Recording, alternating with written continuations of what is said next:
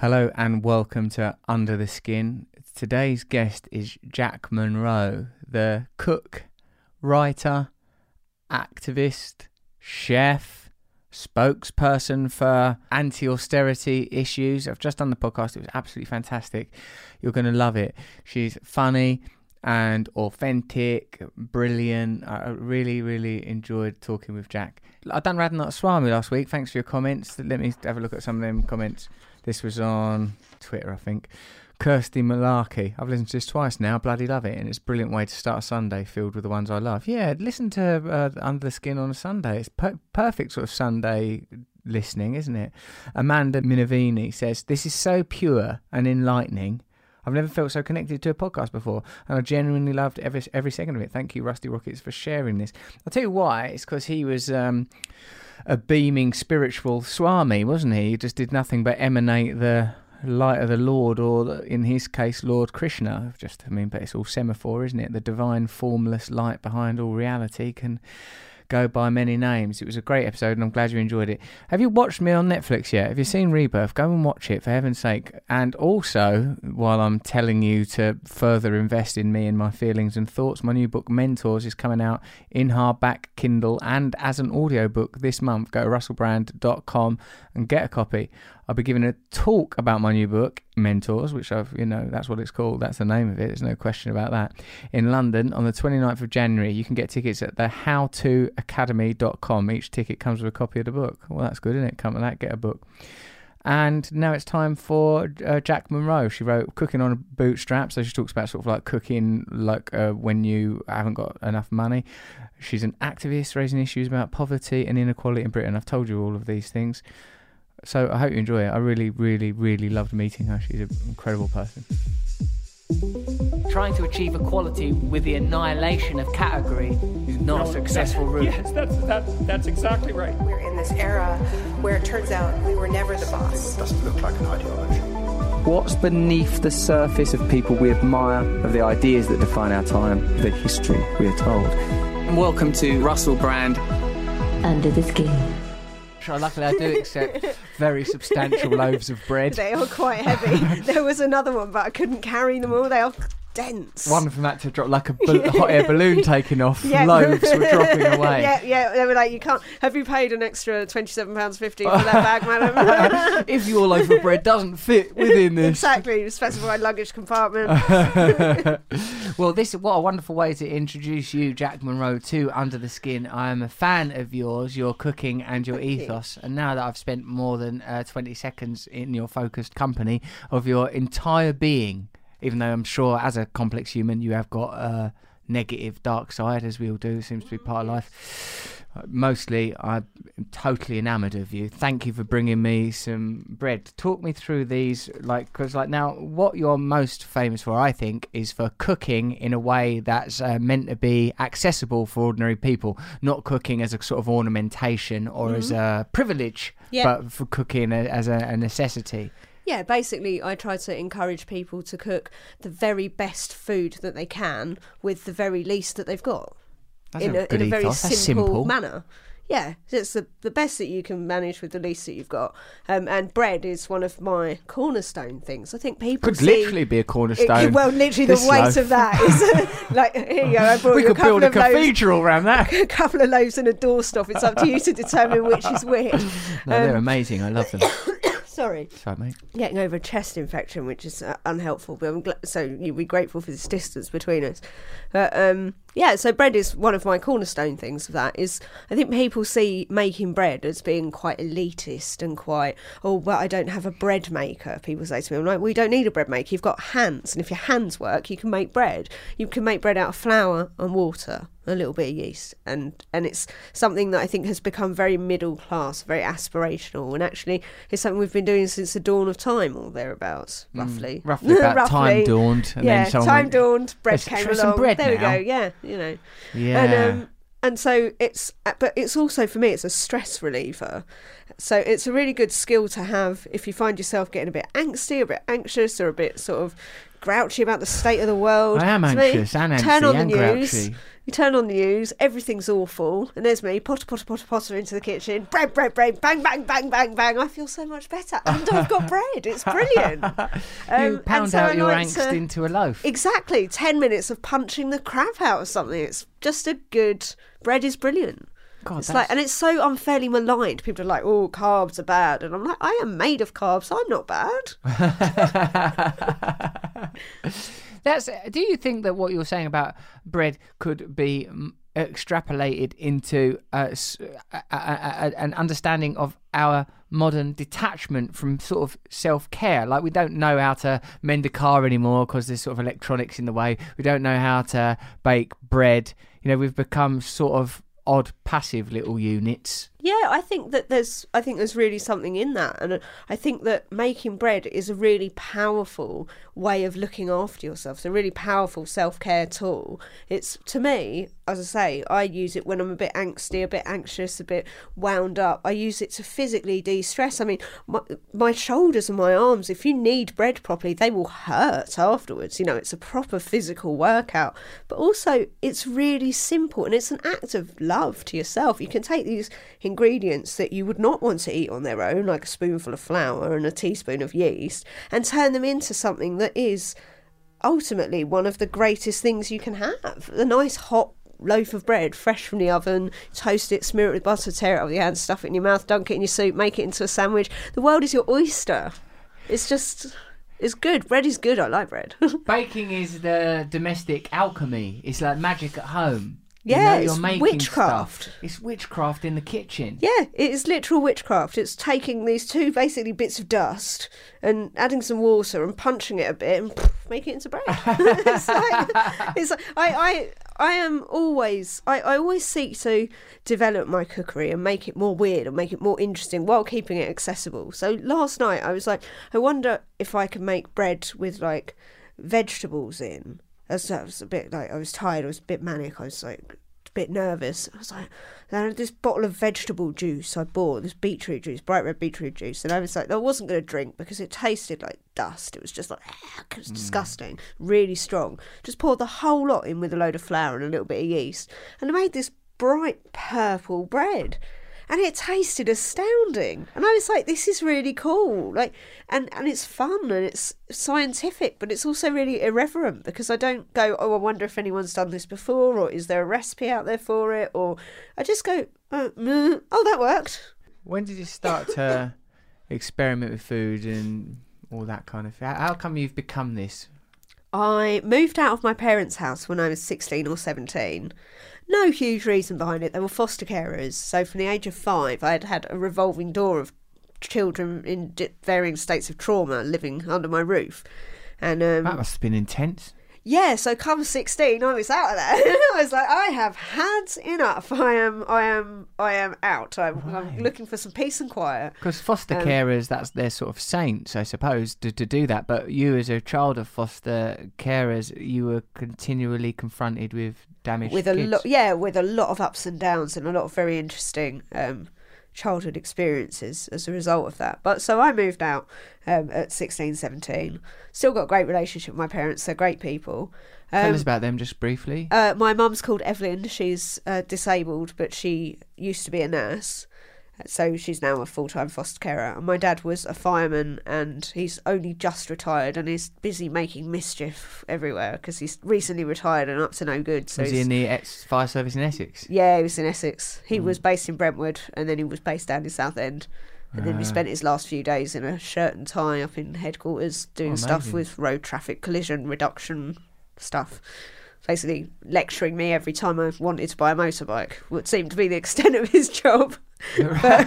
God, I've distilled it into don't get a motorbike. Yeah, it's not pretty even much to it. do with fire. It's not even a real job, is it? It's just, Dad, can I get a motorbike? No, the killed and seriously injured statistics of people in your age group. I was like, okay. And then he retired and bought himself a motorbike. I was like, hold on a minute. That's a sting in the tail. Well, he himself. Yeah, but his age group apparently have the lowest killed and seriously injured statistics rate for motorcycle users across Essex. He's managing them statistics according to his whims. He was in charge of the spreadsheet, I have to say. But yeah, good people. But I moved out, and my parents had fed me well through my childhood. My mum's from Northern Ireland, my dad's Greek Cypriot, so I had sort of a mishmash of bacon, potatoes and moussaka as a kid. And I quickly realised that if I wanted to eat food, I would have to cook food for myself, because it no longer just appeared out of the kitchen. So I taught myself to cook. And Where'd you start? I started with the back of a Lloyd Grossman Thai green curry jar. Ah, they And put a recipe in the back. Well, I turned it over in the supermarket and I read the ingredients. It's in Sainsbury's, so I was about 17. And I was like, somewhere in the back of my head, someone had told me that cooking from scratch was cheaper. So I walked around Sainsbury's with this curry sauce jar that was about £2 and bought everything on it. Coconut milk, mushrooms, lemongrass, kaffir lime leaves, everything. £17.50 or something it came to. I was like, I thought this was supposed to be cheaper. But I didn't have a recipe. I threw it all in a pot. I had great fun. And I just went from there. I went on BBC Good Food website. I borrowed books from the library, because this was like back in the day before everyone had mobiles with internet on and stuff like that. And I just taught myself to cook. And initially it was kind of disastrous. It's disastrous for a long time, but I just learned and ended up being able to do it, and now I think I'm all right at it. Yeah, clearly, because you've this is your book at the moment, Cooking on a Bootstrap, Jack Monroe. This is your, like, you've got another book coming out soon, but this is the book that we can currently get of yours. I've leafed for it. Microwave kale and chili eggs. The microwave's not evil then. No, they're not. No, look, everyone's got them. And they're really great things to have in a modern kitchen. You can cook pasta in a microwave, you can cook rice in a microwave, you can make a sort of a faux risotto in a microwave. The only thing I'd ever used a microwave for before I left home was my mum used to make scrambled eggs in the microwave. And for years I thought that was how you made scrambled eggs. And then I got a shift working at a restaurant in Farringdon that's no longer there. And the head chef there, who was called Roberto at the time, taught me how to make scrambled eggs in a frying pan, and my mind was blown. I'd written 2 cookbooks by this point, and I did not know how to make scrambled eggs in a pan.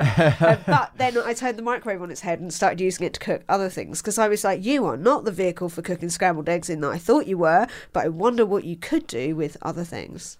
You've really liberated even the microwave. I am here on a mission to make everything in the kitchen feel equally valued and loved. Oh, you've got a good ethos there. I really like it. I enjoy the language in your cookbook, Jack. Chuck the onion and pepper in the pan. Crank the heat up. Smash this loaf of bread in the face. Do him. Yep, like it's uncommon. Very colloquial language. But also it's accessible, because I started out teaching myself to cook, reading cookbooks, and I was like, saute? What does that mean? Like, saute? And actually, I used to say it saute because I thought it looks French. It looks like it should be pronounced like a French word. I learned by reading saute. And I was on stage at a cookery demo at a festival with another chef about 2 or 3 years ago. And I was trying to be fancy because it was up at River Cottage, and everyone at River Cottage was quite fancy, and I felt like a complete fish out of water. So I put my nice Radio 4 voice on, and I was talking very nicely to this assembled crowd of people who'd paid to see me do a cooking demo. And I was like, first saute your onions. And everyone laughed. And they literally laughed at me. And there's a video clip of it on YouTube, and I was so mortified. And the person who was cooking on stage with me went, what did you just say? And I was like, saute? I was like, it's saute. I was like, well, and I went really red because I was like, whoa, I didn't know that. I've never actually learned to cook. And then everyone realised they'd been a bit out of order, and I was like, I know, there was a collective, and I was like, fuck off, everything's going to burn if we have to have a whole conversation about working class roots. Okay, first stir your onions. And from then on, I've never tried. Because I'm like, no, do you know what? You pop things in, you bung them in, you fling them in, you chuck them in, you bang them about, you smash them up, you knead them, you punch them with your hands. You don't need all that bloody, fancy catering school language, because we don't all go to fancy catering schools. You just need to know to make a pan hot or make it not so hot. So when I describe things, I try to use really visual, simple language. So it's like, bring it to the boil, big bubbles. Reduce it to a simmer, little bubbles. It's like, because if you don't grow up knowing the language, you're going to look at a cookery book and go, oh, I can't do that, and shut it again. Which means my recipes tend to be quite wordy. They can be quite long, and some people are like, oh, you like quite simplified. And I was like, yeah, but that's because I want people to realise that it is simple. I want to get people to a stage where they don't need my books anymore. when people write to me on Instagram, they say, oh, well, I made this recipe of yours, but I swapped this for that and this for that and this for that. I hope you don't mind. I'm like, mind? It means that I've actually taught you something. You know, I've given you some confidence to go out and do your own thing. And that's great. You know, move along, go out into the world, make baked goods. Didn't you do like a campaign for Sainsbury's and only take living wage and then give all the excess money to, what did you give it to? The Trussell Trust and other food banks and food charities. That's a bold move. It was a bold move. If I knew now what I'd known then, that being freelance means that you don't get paid that amount of money on a weekly basis, and sometimes you've got to really scrabble around in your arse to find your next pound, I may not have done it, but I did and I don't regret it. Yeah, that's a real move. Yeah, well, I'd gone from being a single mum on the dole, earning £10 a week, to suddenly getting a 5-figure fee for a day's work. Yeah. And I just couldn't square it. It didn't sit right with me. I was like, don't need it. And a sensible me would have gone, set up a business account, put it in it, use it, live off it for the next year. But the me that was working class background has always worked minimum wage or rubbish wage jobs, apart from fire service, that was quite good, but everything else was a bit rubbish. Just went, I don't know what to do with that. I don't deserve it. I felt like a fraud, so I just wanted to get rid of it. Did you ask any advice from anyone before you did that? Or did No, I'm quite impulsive, so I just did it. Felt good, did it? Yeah, it was you fine. You really helped people there. Yeah, and I've had hairy periods over the past couple of years where I've had ups and downs, not earned as much as I thought I was going to or whatever, and I've looked back and have gone, but we can all go, oh well, if I'd kept that I'd still have it. If I hadn't bought my last pair of shoes I'd still have 30 quid. If I hadn't, you can't look back and go, I did something good with that, and I trust that the universe will provide for me in turn if the time ever comes again. I feel like if you live by a code like that, it must have, that literally that's values, that's a value system. It must have some what do I want to say, sort of consequence or connection, meaning. It's a very beautiful thing to have done. That's what I think about doing. I think I might do that.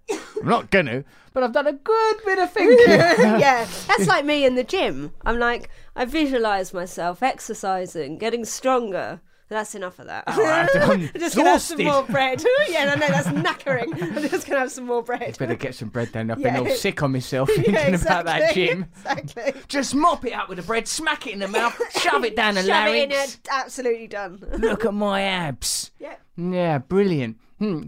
So, for you then, did it seem that quite organically a connection between food preparation, poverty, cooking on a budget, politics began to form? Can you talk to me about how those connections were made? So I started off not doing anything really about food at all. I started writing a local politics blog about the sort of goings on of my local council, because I was bored single mum on the dole. In Southend, yeah, Southend Council. I was bored single mum on the dole, and a local councillor was on the front page of the paper saying druggies, drunks and single mums are ruining the high street. And I walked past, picked up a copy of the paper, read it, went home absolutely steaming furious. I was raging. And I was like, so I wrote a letter to the paper basically saying that she was wrong and it was an awful thing to say, but in quite strong terms. And from there, I set up a blog. So I started to go to council meetings. What was it about the response to that initial gambit that made you think, I'm very interested in, the conception, the way that people find themselves doing things. You've gone from, all right, I'll have a go at cooking, reading off the back of Lloyd Grossman's thing, to writing cookbooks and appearing on stage, presumably at a rate faster than you can learn how to pronounce saute, stir, slowly cook. and then with regards to your involvement in politics, can you hear a little bird noise? Can you hear it, Jen? Sometimes I can hear a sort of a little occasional chirrup. What is that occasional chirrup? I don't know. We're out in the wildlife, aren't we? Do you think it's where you're like a Snow White figure? Yeah, they're just and there's butterflies, there's gonna be a little- bluebirds. There is Jess is pointing outside at something. There may apparently be wildlife breaking in. I'm not surprised people are drawn to you. So then, from what happened when you wrote that letter saying, hold on a minute, you're saying that single mums, druggies and alcoholics are ruining the high street. What was it about doing that and the response to it that made you think it was something you needed to pursue? I was really interested because I was a single mum myself at the time, and my son's children's centres had just been defunded. So I was looking for a job, and then suddenly my nearest childcare was miles away. And that decision was made by those counsellors in that council chamber. My local library service was at risk. And I was suddenly like, who are these people that are putting me in the same bracket as addicts and alcoholics? We'll come to why I'm in that bracket later, because funnily enough that was a very prescient headline, but actually blaming all of us for the demise of the high street, when the demise of the high street is actually the defunding and removal of the services that keep us in the high street in the first place. And I wanted to look at these people and see what they looked like and what they thought I looked like, because I bet that not one of them looked like me. I wanted to see who these people were that were making decisions that were negatively impacting me and my environment and my child and my family life and my job prospects on a day-to-day basis. So I started to go to council meetings. Oh. Nothing like PMQs. They're quite dull. They're occasionally a bit exciting. But I went and I started. It took me a couple of weeks to learn who was who, and I worked out that all the Tories sat together over there, and there were a large group of mainly white middle-aged men, and the Labour lot, and the kind of dishevelled, disparate band of glorious friends who sat all together in here, and then there was sort of some Lib Dem types at the back that just didn't really know who they were or what they were doing. It's a microcosm of the political world writ large. Yeah, it is. 51 personalities right there. And so I got to know who they all were, and I started writing about it. And I then became very hyper-focused on local politics. I was writing this local blog about local politics, about 6 people read. And I wrote about job searching as a single parent. I wrote about the lack of apprenticeships in the town. I wrote about loads of stuff, and some of it got in the paper. And then that blog expanded to be my day-to-day life as well. Because it became an outlet. I started to write about local council meetings and ended up actually, this is what the reality is of being a single mum on the dole. And then that extended into, well, I found £1 in my pocket today, so I went and bought some kidney beans and 1 carrot and 1 onion, and I made these burgers. Look at my shitty life. And then the recipe side of it, people started to really read it and follow it, and then cook the recipes, and then wrote underneath about them, and then it went from having about 7 followers to having a couple of thousand followers. And I was like, people are finding this useful. I've got a use, I've got a purpose. I've been 18 months on the dole as a single mum. I was like, oh my God, I'm doing something that's useful. It's like a job. So I started to take it really seriously. So I got up and I would write my blog, and I would cook a recipe with whatever bit of change or whatever tin I had at the cupboard or whatever I got from the food bank. I'd photograph it on my mobile phone in my poorly lit crap cold flat. Get stuff from the food bank and and cook it up into recipes, and then my blog just exploded. And the Daily Mirror did a piece on me about this is a mum who only has £10 a week, and Penguin got in touch and went, would you write a cookbook on it? Now I was like, no. How bloody crass is that? I mean, hey, we've seen your life is atrocious, but you're coping. Will you write a book we can sell? And I was like, no. I was like, just no, I can't write a book. And then they said, we'll give you an advance. And I went, what? Right. Oh, hang on, this is a job. You're offering me a job. I need a job. I've tried to get every job under the sun. I applied to be a traffic warden. I applied to work at McDonald's. I applied to do absolutely every single thing you could possibly think of. I applied for things I wasn't qualified for, thinking, I could get qualifications. Yeah, How hard is driving a forklift truck anyway? Quite hard, isn't it? Yeah, apparently. Them pallets, the aim. Yeah, getting that fork in there. I was just like, I was willing to learn anything. I applied to be a quick fit fitter. Quick fit. I'm actually say these jobs. I'm imagining you in all of them, Yeah. and there is a version of you as them that I'm like. Yeah, me as a quick fit Particularly fitter, the though. quick fit fitter, Yeah. particularly when they do that dance. I don't know if quick fit fitters still do that. Yeah, nope, I don't know what dance you're referring to. Definitely didn't just imitate it. And I know it's like, it's a job. So I was like, yeah, okay. I was like, if I could think I could fit tyres and drive a forklift truck, I'm pretty sure I could just write 100 recipes down on a piece of paper and email it over. And so I started to write my first book, and it all went from there. Went all right, did it? And what you did, press and publicity for the book, and it was all right? Yeah, I didn't have a computer at the time, but I was too scared to tell them that because I thought that they'd take my book deal away. So I wrote it all in a notebook. And I sent them over one by one on my little Nokia mobile phone in an email. And my editor got in touch and she was like, Jack, this is really infuriating getting these one by one. And I was like, oh, well, you see, Lindsay, I've not got a computer, so I've just been sending them from my phone.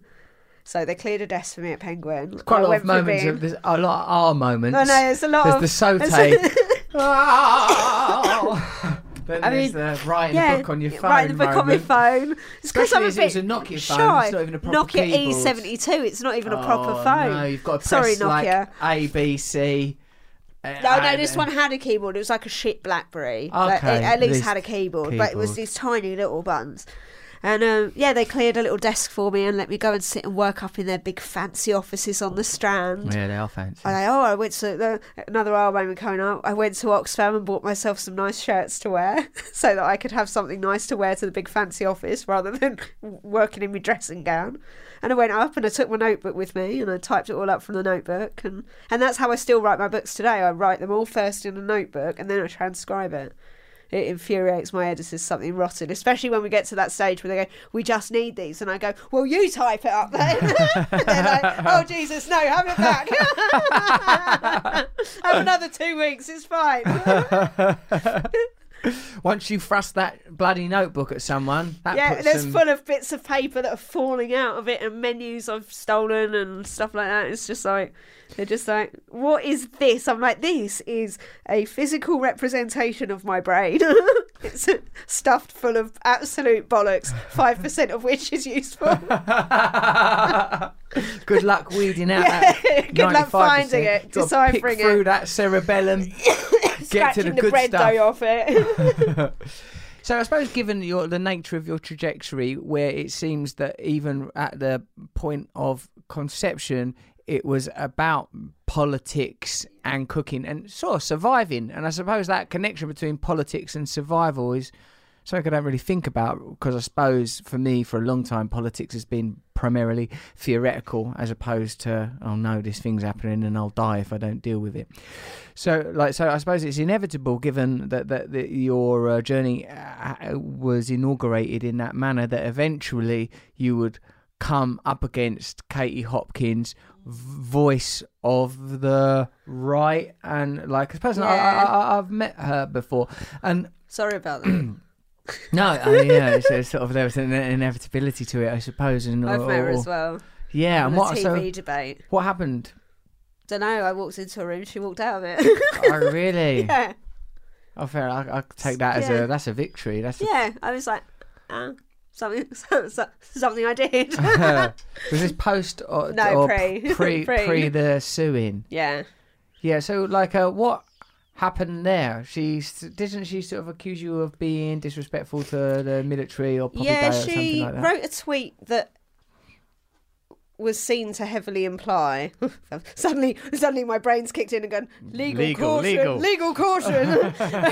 So she wrote a tweet that basically heavily implied that I vandalised or condoned the vandalisation of a war memorial. My dad was in the Falklands, as in the war bit, not just for a jolly.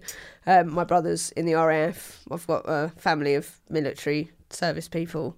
And I was like, nah, mate, I read Tommy by Rudyard Kipling at Cenotaph one year. You know, I've got family with like military service. So firstly, I would not vandalise a war memorial, even though I'm ideologically opposed to war as a concept and as a real thing. I wouldn't vandalise a memorial because I also have respect for people who've given their lives for our country. But secondly, my God, what if my dad reads that and believes it? Like, or any of his friends, or any of his friends at the Naval Military Club, or any of my brother's friends, and think that I'm responsible for that. So I had a very emotive response to that because of my own military connections. And I was just like, take that down or I'll sue you. Because I was so furious. And I didn't know what I was doing. I didn't have a lawyer. Didn't know how to get a lawyer. I didn't have the money for a lawyer. And I opened my email inbox, and there was about 40 lawyers offering to represent me pro bono. Really? I was like, so, okay, this looks like it might actually happen then.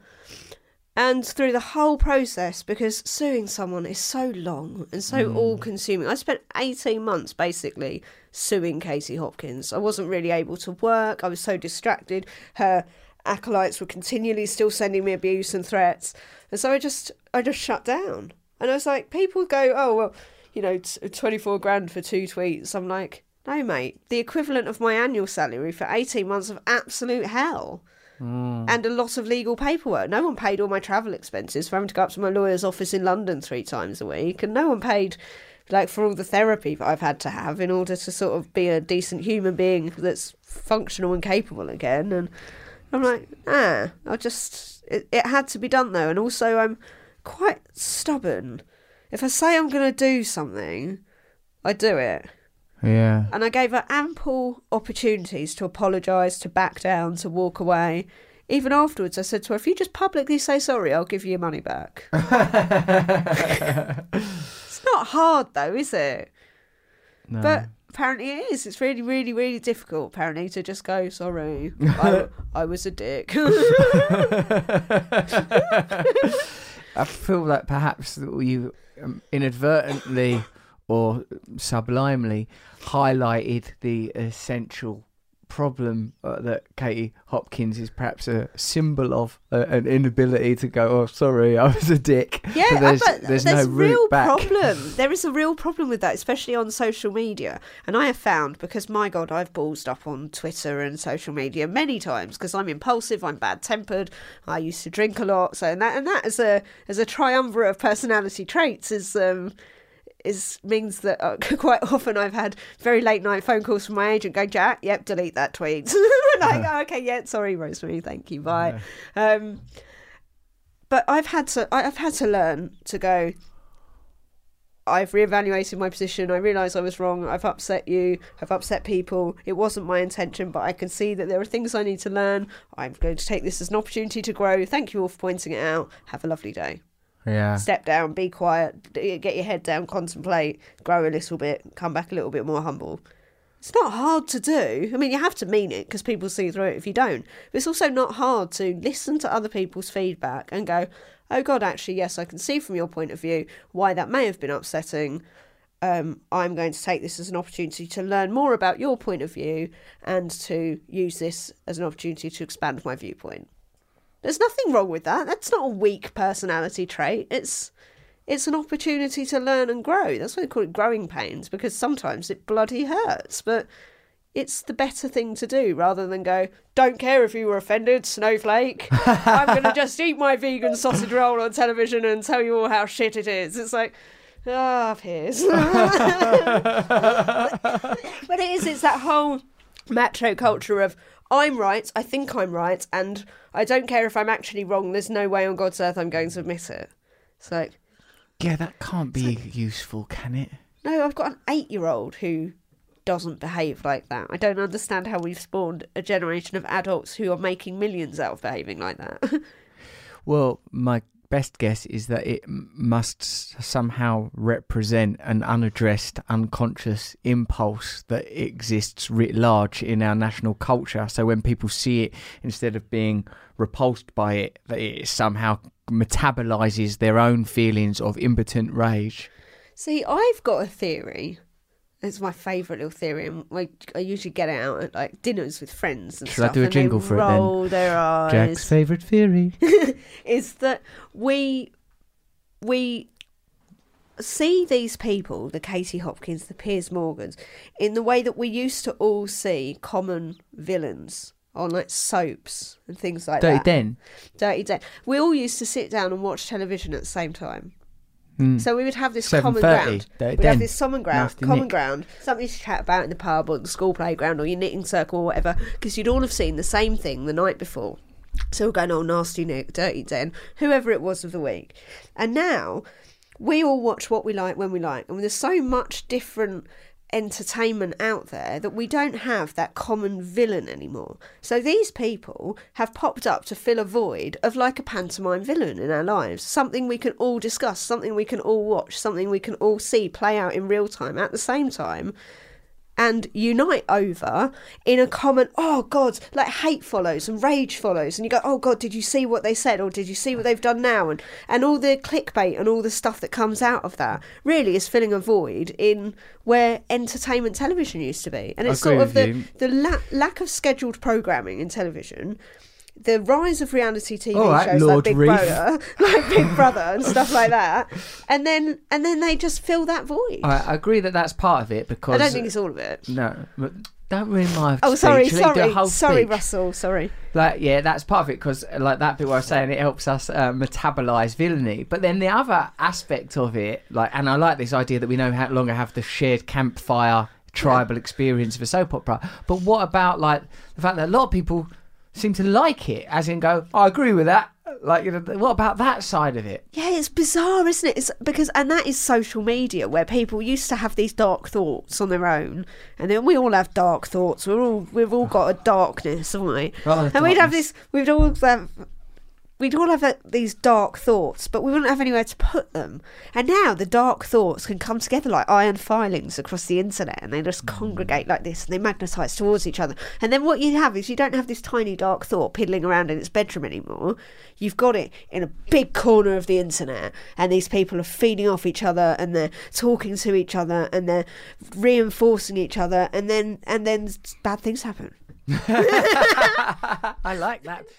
Those were two really good theories. The iron filings and the lack of scheduled television. Yeah, exactly. He really leapt through a lot of genres there, like Nijinsky, because he was famous for ballet and leaping through genres, two things he did so well. And I think I agree with. Yeah, we're all iron filings, and what we need to do is sit down and just watch scheduled television and not tweet about it. What we need is a real good, honest, decent villain in a soap opera that we can all get behind. We can all get behind. Yeah. Yeah. Oh, that's brilliant. So, what are a few things then?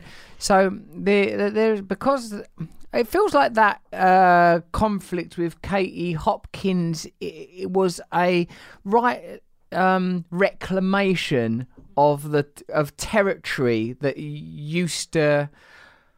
But territory that rightly belonged to ordinary people. And it's interesting, you come from that background of like working class professionals, I suppose you might say, like nurses, firemen, ex-military people that, you know, that come from perhaps a climate, a time where there were job opportunities where you could earn a decent wage doing what perhaps we can term ordinary jobs. And that means that your affiliations and your experience is that world, rather than a theoretical repurposing, we're talking about decent soldiers, when you think, you don't even care about that stuff. Yeah. That sanctimony and that poppy wearing is just a way of imposing sort of patriotism as in the nation, as the bedrock for elitism and power, as opposed to the nation is all of us and belongs to all of us equally. So you really hit something there. I feel like you've got a lot of good leadership qualities. Thank you. What are you going to do about the old booze then? Well, I quit. You've knocked that. I have knocked that right on the head. Right. Because I was having quite a lot of it. Drinking a lot. Why? Yeah, I was drinking a lot. Well, because when did this start? How long has it been going on? Finally, something I know about.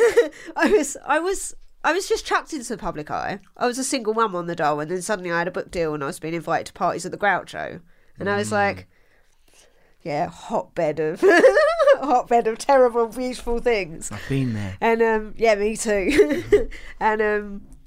And I found myself in situations where I was in rooms full of like super famous people, and people would go, "What do you do?" And I'm not a very confident person. Why? I'm working on it. I've been working on it for a year or so. What do you mean you're now. not confident? I'm not. I'm quite an anxious person. You've got fear. Yeah, I've got social anxiety. So I would drink at parties because it's handed around, you know. So I would just neck a couple of drinks and be like, right, now I feel more confident. Now I feel like a better version of me. Now I feel like I belong in this room. But so in Southend, you're not drinking in Southend? I wasn't really. And I wasn't when you're drinking doing the when I was on blog the and you're writing, you're not drinking. Well, I started off drinking at parties and then drinking in the evenings and then drinking for lunchtime meetings with journalists. And then it just became part of who I was. It was like, as Jack, she's always half cut. I mean, it's a bit weird, isn't it, that when you're living as a single mum, there's no drink, put you in a celebrity environment. Yeah, and suddenly I've got to be slaughtered to cope with it. And I started to then drink to cope with stress. I started to drink to... you know, because I was anxious, and it became quite a big thing. And then it got to a point where my doctor said to me, you know, I want you to keep a diary of what you drink. And I'd gone to my doctor about arthritis, and I was like, are you saying that my booze is having an impact on my joints? They're like, no, you've got some kind of autoimmune chronic thing going on that you've got from your mum. We're in the process of diagnosing it, but your drinking is fogging the waters because we don't know whether you're sore and achy because you've got a hangover, because you've got a 3-day hangover, because your liver's trying to catch up with the rest of your body. So I want you to keep a diary of what you drink. And I did, and I was drinking 200 units of alcohol a week. That's too many, I think. Hold on, let me check my file. Yeah, that's too many. That's far too many. Government guideline is 14. Them cowards. I don't do things by half. I was like, oh, that's not a day, right? You're drinking the council meetings units. Yeah, precisely. And so I started to cut down because I was like, okay, well, that's excessive. I started to cut down, and I got it under control. And then I just went, no, do you know what? I just need to stop. Why did you reach that conclusion? Because I was kidding myself. I was going, oh, well, it's all right now because I'm only drinking 50 units a week. Or it's all right now because I have 2 days off a week. I'm like, it's nothing to be congratulated on. Do you know what I mean? I was like, no, I just need to stop because I want to concentrate on my work. I've got a big year coming up. And I just want to reclaim my time. I'm always saying that I haven't got time. It's because I spent 3 hours in the evening pissed and an hour in the morning recovering. And I'm like, I've now reclaimed 1,000 hours out of a year if I keep it up for a year. What can I do with that time? I'd worked it out for Twitter. I hadn't just worked it out on the spot. But I was like, but I am all right at maths. It was one of the only things I was good at school. And I'm like, so what can I do with all that time and all that new energy and all that new focus and all the money that I'm not going to be spending on booze? So I just took it as a sort of a measured decision. It was quite an impulsive one, as are all of my decisions. And I went, I'm going to stop drinking. And my other half was like, but it's the 27th of December. I was like, yep. She was like, so you're going to stop through New Year? I was like, yep. She sort of shook her head like she's heard this 100 times. And I did, partly because I'm really petty. And if someone believes I'm not going to do anything, I'm like, oh, I'll do it, I'll manage it. Sat there New Year with my cinnamon Coke, like, lovely this, isn't it? I drank 3 2-litre bottles of cinnamon Coke. I was the highest person in the room. With that amount of cinnaway Coke, yeah, you're best a lot of them. I was having a massively wild time. Everyone else was 2 o'clock in the morning, time to go, and I was like, but I'm well awake. I was like, I'm having a lovely time, and I'm like, full of sugar and aspartame. What had been the emotional impact of not drinking? The first few days was fine because I was pushing through to a sort of, I've got to get through New Year. But I've had some times where I've just really, really wanted to drink. I've found myself standing in the booze bar at Asda, just looking at it, just going, well, I just used to stand there and just look at it. And I found myself standing there looking at it again, going, oh, it's just one, it's not going to hurt, no one's going to know. And I'm like, you'll know, you have to live with yourself. You, like, the one person you spend the most time with, Jack, you are going to know. And I was like, okay, yes, this internal debate I'm having with myself in the beers, wines and spirits aisle of the supermarket, walking away, or I'll walk past the pub and my feet will just grind to a halt outside. And I'll be like, because I used to stop off at the pub on the way back from the supermarket, nip in, have a whiskey and go home. Given what you're saying, what do you think the role and function of alcohol was in your life? Partly as a confidence boost, but mostly as a numbing agent. To make you feel good and make you not feel. To make me feel good until I didn't want to feel anymore. And you know that, first drink, good, second drink, good, third drink, fuzzy, fourth drink, floor. And then you're like... Yeah, that feels like you probably shouldn't drink. Yeah. And now I've gone, I can't just have one, No. so I'm not going to. And if I ever get to a point again where I can have a drink at a party and a drink, then I will. But It would the have to amount of be- speeches I've given, like award dues where I've not known I was going to get an award, and I've literally rolled up to the stage absolutely plastered. And I'm like, do you know what? Actually, I look back now and I go, that's so disrespectful. So the people who voted for me, so the people who judged that panel, to the people who stood there and given a 10-minute speech about my work, and I roll up absolutely snorting, oh, thank you very much. It's just not, I just was like, I'm tired of that. And I'm tired of the charade of being the good time girl. I want to be able to have conversations that I remember, form connections that are meaningful, and to move forward this year with a real focus and clarity. I've got 2 books coming out in the next 12 months. Wicked. And I've What are got to they? I've got to be top of my game. I need my 1,000 hours back. I'm going to be busy. First one's called Tin Can Cook. It's a recipe, or it's a book of 75 recipes, all from tins. So it's sort of like partly a Brexit cookbook, partly a food bank cookbook, partly a... What, you think post-Brexit stock up on the old tins? I've been stockpiling. I have. I've got 12 tins of every kind of bean in my cupboard. It's so it's partly like a Brexit cookbook, partly a food bank cookbook, and partly a everybody's so snobby about tinned food, fuck you, I want to make a beurre blanc out of it kind of cookbook.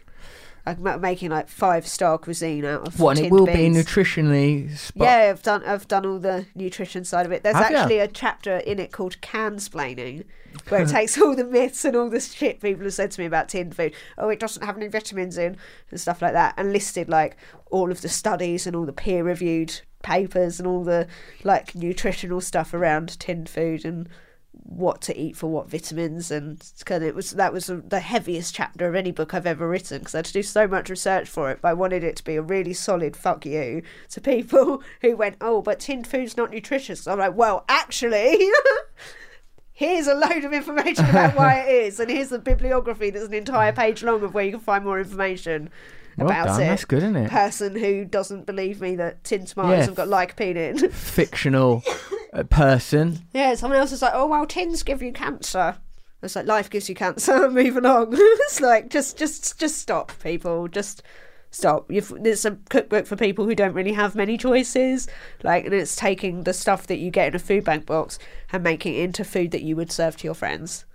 And that's what I wanted to do. So where, given that you have taken what you've been doing from your food blog has reached incredible heights, incredible success, what are you going to do about the other aspects of your work, the activism and campaigning, involvement in local politics? So how does that interest you, and is that something that you see as being part of your life?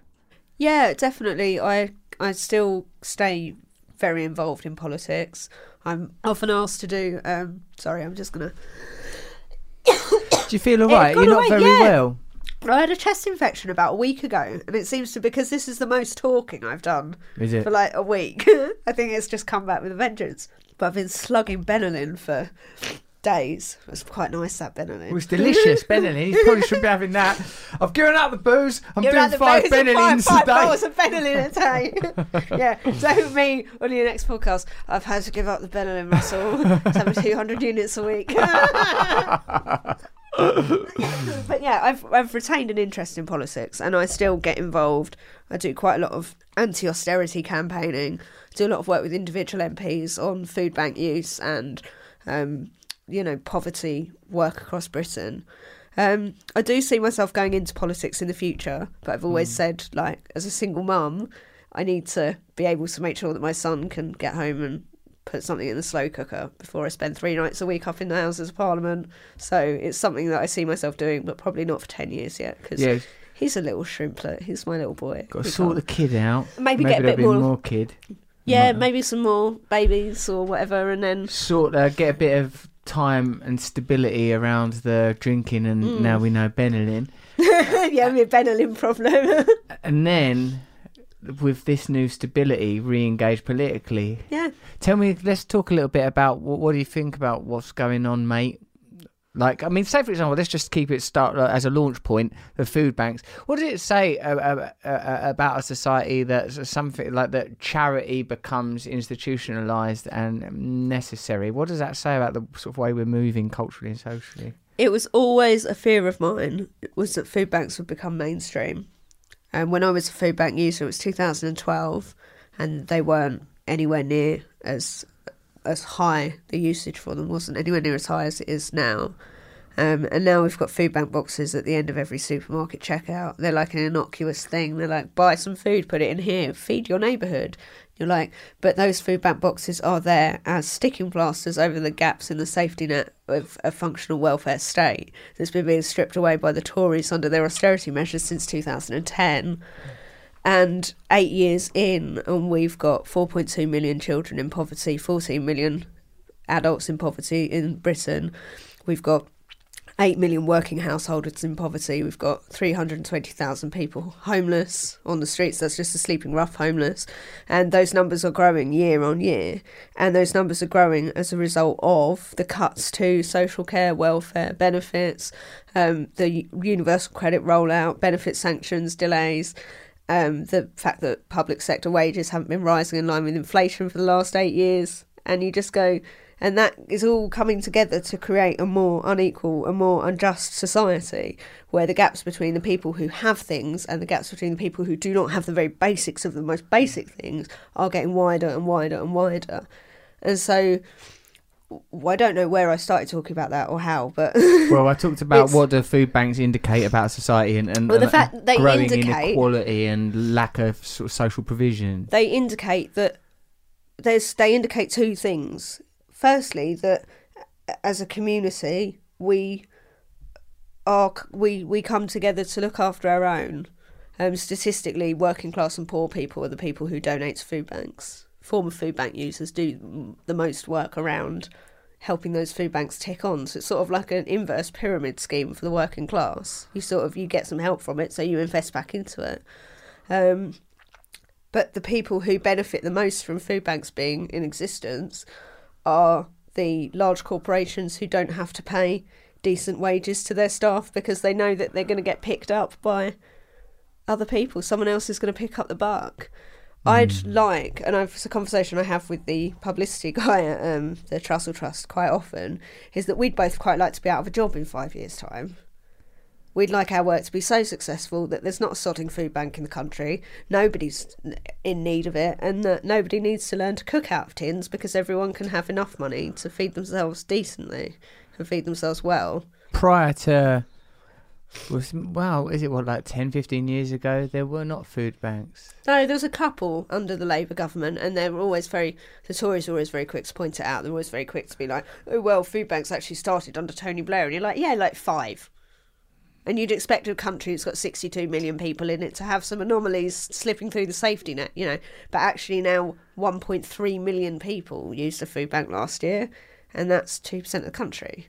And that's actually 1 in 50 people, and that's just the people that we know about. And then suddenly that is institutionalised. That is a massive deal.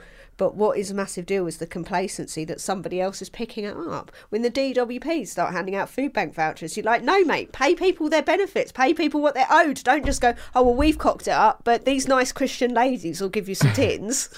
No, mate, sort the problem out at its source rather than passing the buck on to somebody else to deal with. It's interesting that it's, at least administratively, often members of spiritual and religious communities that engage with social care. Yeah. For me, Jack, that's because a sort of spiritual lifestyle or connection prioritised above a sort of secular or material one infers certain principles like brotherhood, community, oneness, that life is temporary and transient, and the most important things are love and giving, and we mustn't be distracted by the self. All of it makes sense to me that it would be that way. Do you see like these solutions, like, you've said you'd like to go into politics, and I think that's a great idea, and I think you definitely should.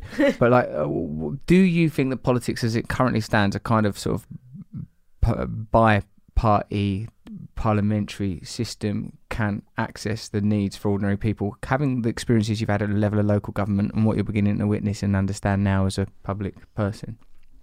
The most successful local council that I've lived under in my lifetime, 30 years in Southend, was a coalition that had a Labour leader, a few disparate Lib Dems, and some independent councillors propping it up. And for the first time in about 30 years, they built social housing in the town. They improved the education system. Loads of schools got boosted Ofsted scores because they were reinvesting in schools. They kept children's centres open. The list of things that they achieved was enormous. Really? And 2 years later, because Southend has been a Conservative town for as long as it's been a town, I think, the Tories edged it back in by like one seat and undid it all. But it was sort of, to me, that was a real... I'd always deeply suspected that a rainbow coalition was the way to get things done, because what you have is not one group of people adhering to one group of principles that they hold fast to that's absolutely right and whipped into shape. You've got a bunch of people that have to sit down, and they represent a wider group of the town, and they have to juggle their priorities, and they have to discuss things like adults, and they have to compromise, and they have to do what's best for the most people. And that makes me think that our parliamentary system would be so much more representative if we had a coalition government that was a coalition across the board. So instead of a first past the post system, which we have, which is just so boringly, statistically difficult to ever make work for the ordinary person, because of boundary lines and all sorts of nonsense. If we had a coalition of a range of ideas, and I accept that means having people in government who I may not agree with personally or politically, there would be, it does say that under proportional voting, proportional representation, we'd end up with like some UKIP MPs, and people go, oh no, but there'll be UKIP MPs, and you're like, but do you know what, I abhor everything that they stand for. I would never vote for them myself, but there are UKIP people in our country. We can't just pretend they don't exist. You know, we can't just not have their views heard as much as I don't agree with them. And also what ends up happening is that the sort of the influence of UKIP end up happening in a bipartisan system anyway, and with end the Tories up happening in a sort of a right. slightly... Well, what happens is the people who would be more moderate right-wing, if that's such a thing, Conservatives, end up being dragged further to the right by the UKIP rhetoric to try to appeal to their voters. And the same thing happens with the Labour Party. And what you end up having is you end up with these external, slightly dark, nastier forces impacting our mainstream politics anyway. So put them in the middle, where we can all see them, where we can all point at them, where we can all talk to them, and stick it somewhere where we can all debate it out like adults, rather than all debating it out in our echo chambers of the internet. Perhaps also, if we have an optimistic view of human beings, we have to at some point think, well, they are ultimately people that voted for things that we don't agree with. They still have the same basic concerns. They still want to look after their families. They still want to look after their communities. Yeah, they still just love going one about another. It completely the wrong way. And I also think that if you the best thing to do with people who are, you know, a lot of the far right, alt right, whatever right that aren't right about anything right is they go, oh well, no one listens to me. So give them an MP then. Go, there you go, now we're listening to you. What is it exactly you were trying to say again?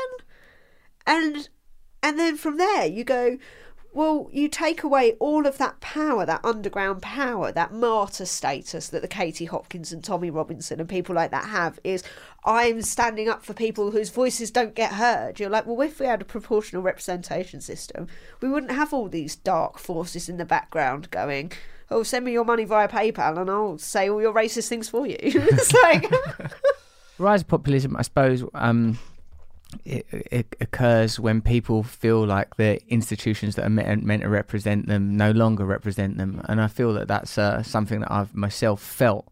Like that, oh, this is all bullshit. It's not going to help us. That doesn't care. They don't care about ordinary people. Like, you know, these are feelings that I sort of just grew up on. Yeah. So I suppose the ideal situation is that power is as close to the people that it are affected by it as possible. People make decisions about their own community. Yeah. The idea that where possible, power decentralized, power in the hand, economic power, power to organize and exert will with the very people that will be affected by it.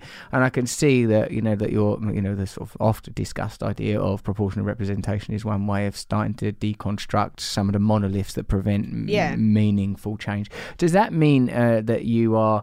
Do you feel optimistic about the Labour Party as it is at the moment?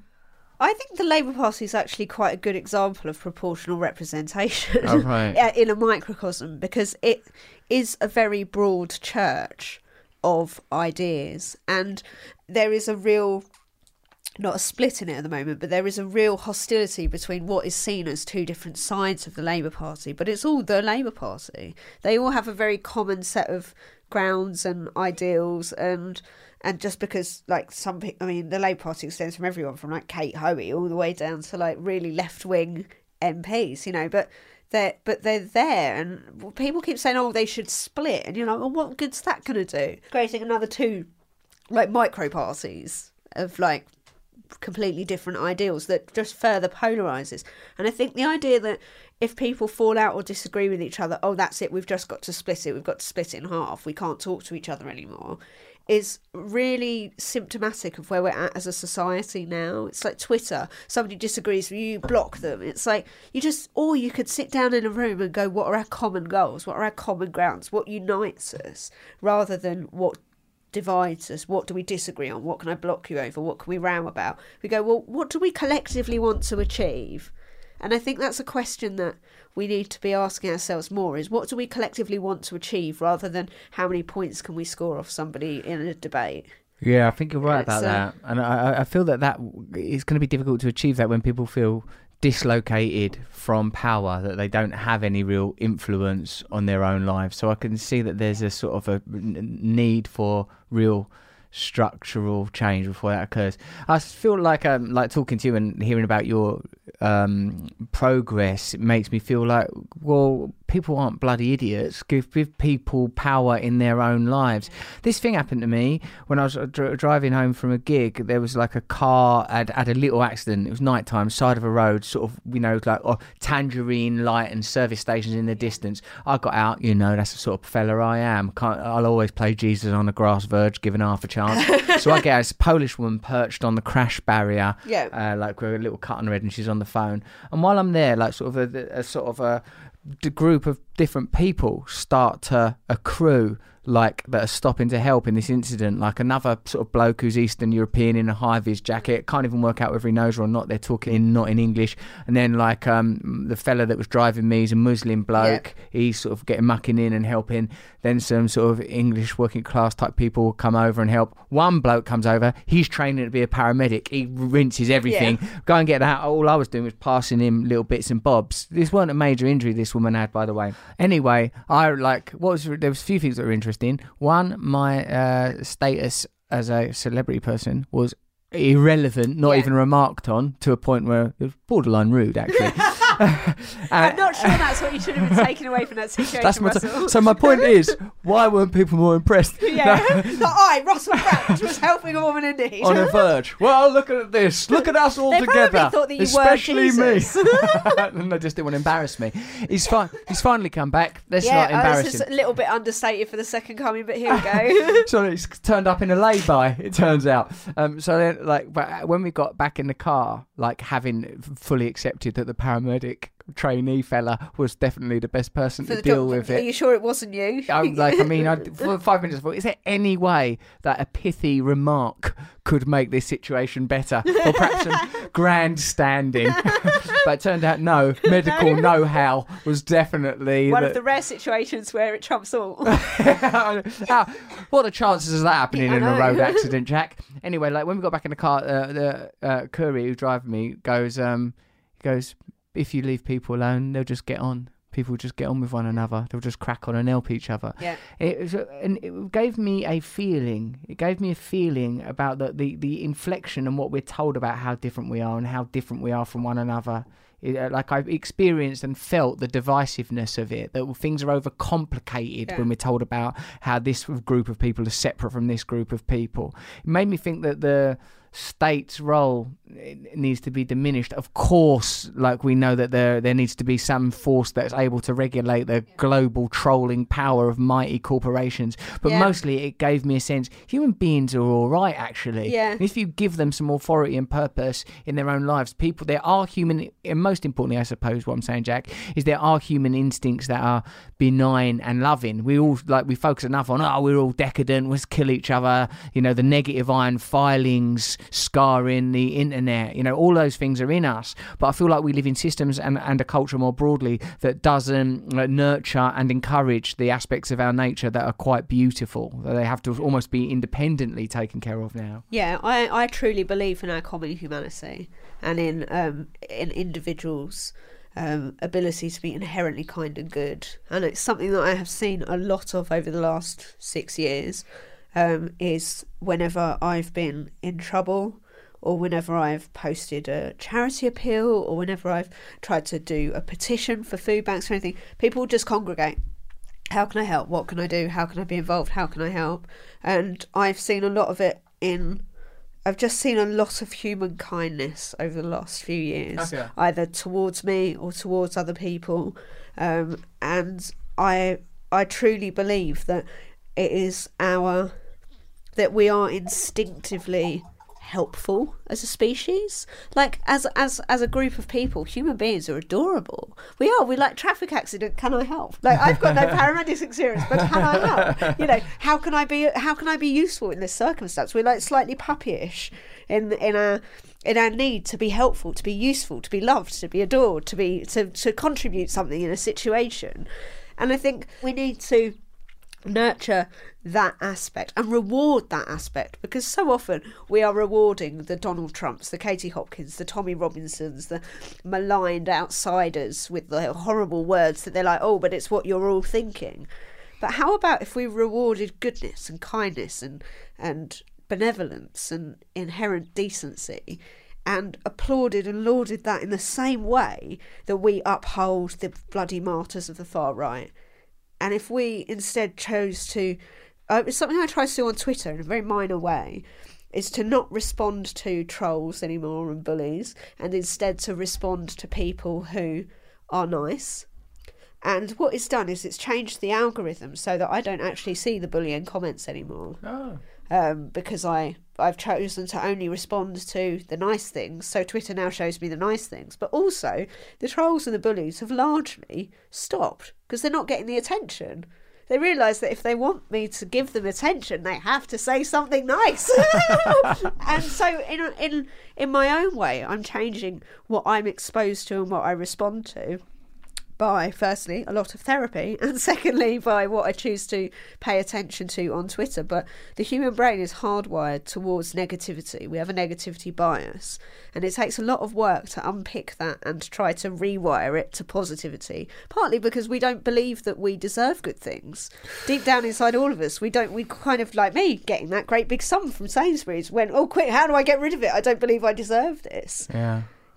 And if we choose to focus on the good, it might seem like a completely naive viewpoint, but if we choose to focus on and reward goodness and kindness and decency, how much different could the world look? And even if that's just our own little world, how much different could that look? Yes, I think radically different. Jack, that's an amazing place for us to end. I see in you great potential Coughs. as a human being. You're coughing up all sorts of mighty wisdom, catarrh and homely adorability and all mucus female belly strength. politics. It's all there, Jack. Yeah. Jack, good luck with your book. Good luck with the tin thing. Good luck with your future you. in politics. Good luck with not drinking. Thank you for coming on Under the Skin. Thank you so much. You've been a really, really brilliant guest. It's so lovely to talk to you. I didn't know that you would be so earthed and bright. What a lovely combination. That's a lovely thing to say. Thank you very much. That's what it felt like. Cheers. Good, thank you. Thank you for listening to Under the Skin. Let me know what you thought. You can tweet me at Rusty Rockets, that's my name on Twitter, with the hashtag Under the Skin, or let me know on Instagram. Tag me at True Russell Brand. What about Instagram stories though? Oh, I love those. You've got to at tag me in one of your bloody Instagram storybooks. Steve Coogan, Fern Cotton, Johan Hari, all coming up on the podcast soon. If you have any questions for them, email me at hello@russellbrand.com. Thanks for listening. Remember to subscribe and rate this podcast and share it with your friends. Thanks very much.